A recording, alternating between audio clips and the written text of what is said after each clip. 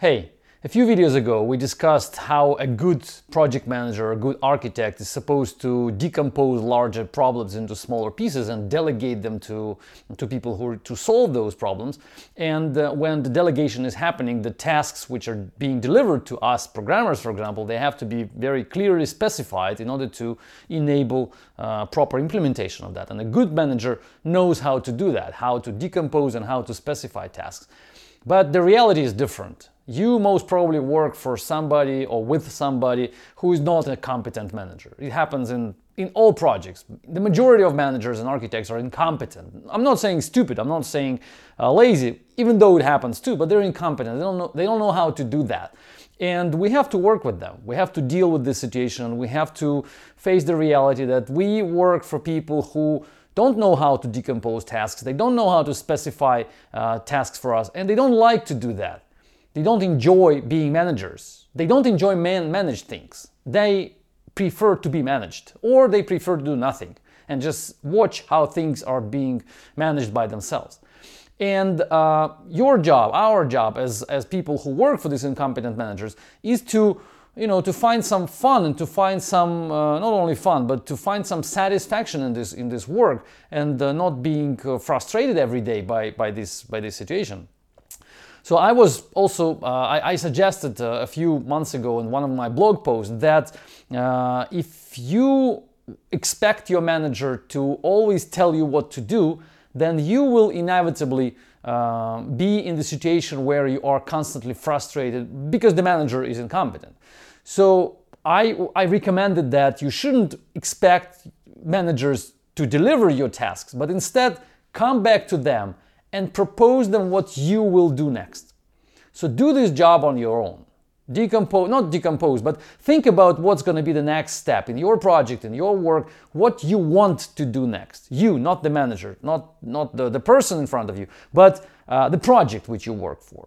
So remember that both you and all your colleagues and the manager, you all work for the same goal, with the same budget, with the same money. So you should understand that the manager, even though he or she has to be the representative of the project, in reality they are not. They are mostly the burden of the project. So think what the project really needs, and then align your tasks, align your next steps with the larger objective, how you understand it.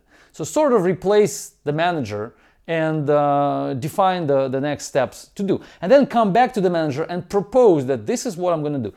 The majority of them, they will like it. They will enjoy seeing you being, so they say, self-managed.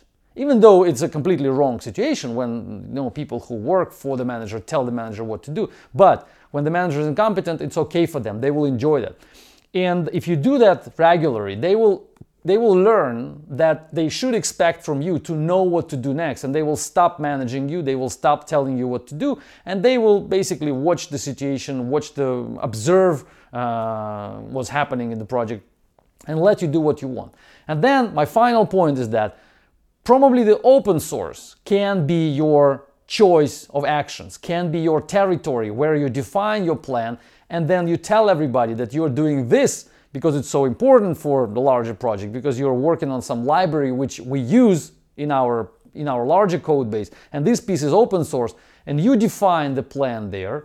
This is your scope of responsibility. So you define what needs to be done there, and then people just leave you alone. They will stop bothering you with the not interesting and boring tasks, and they will understand, they will learn that you are doing something that is important for the project, and it's something they don't understand.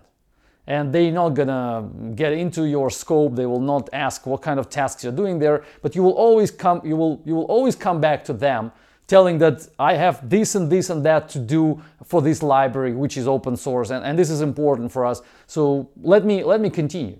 And most projects will be happy about that. Most projects and project managers, they don't know how to organize things. They don't know how to define the plan of action. So they are okay to give you the control.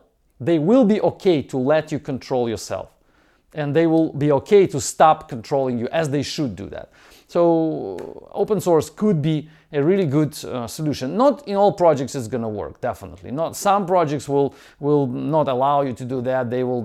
Some managers will ask you what's going on there and why you're doing open source. So try to convince them, try to explain that this is something that is needed for a larger goal, and then you will have your own territory where you're the boss, which is needed for the project. You're not stealing anything from the project. You're doing something which is needed, but at the same time, you just let yourself stay free from incompetent management. Think about this and try it. I tried it multiple times in my previous projects. Thanks for watching. Stay tuned. Bye-bye.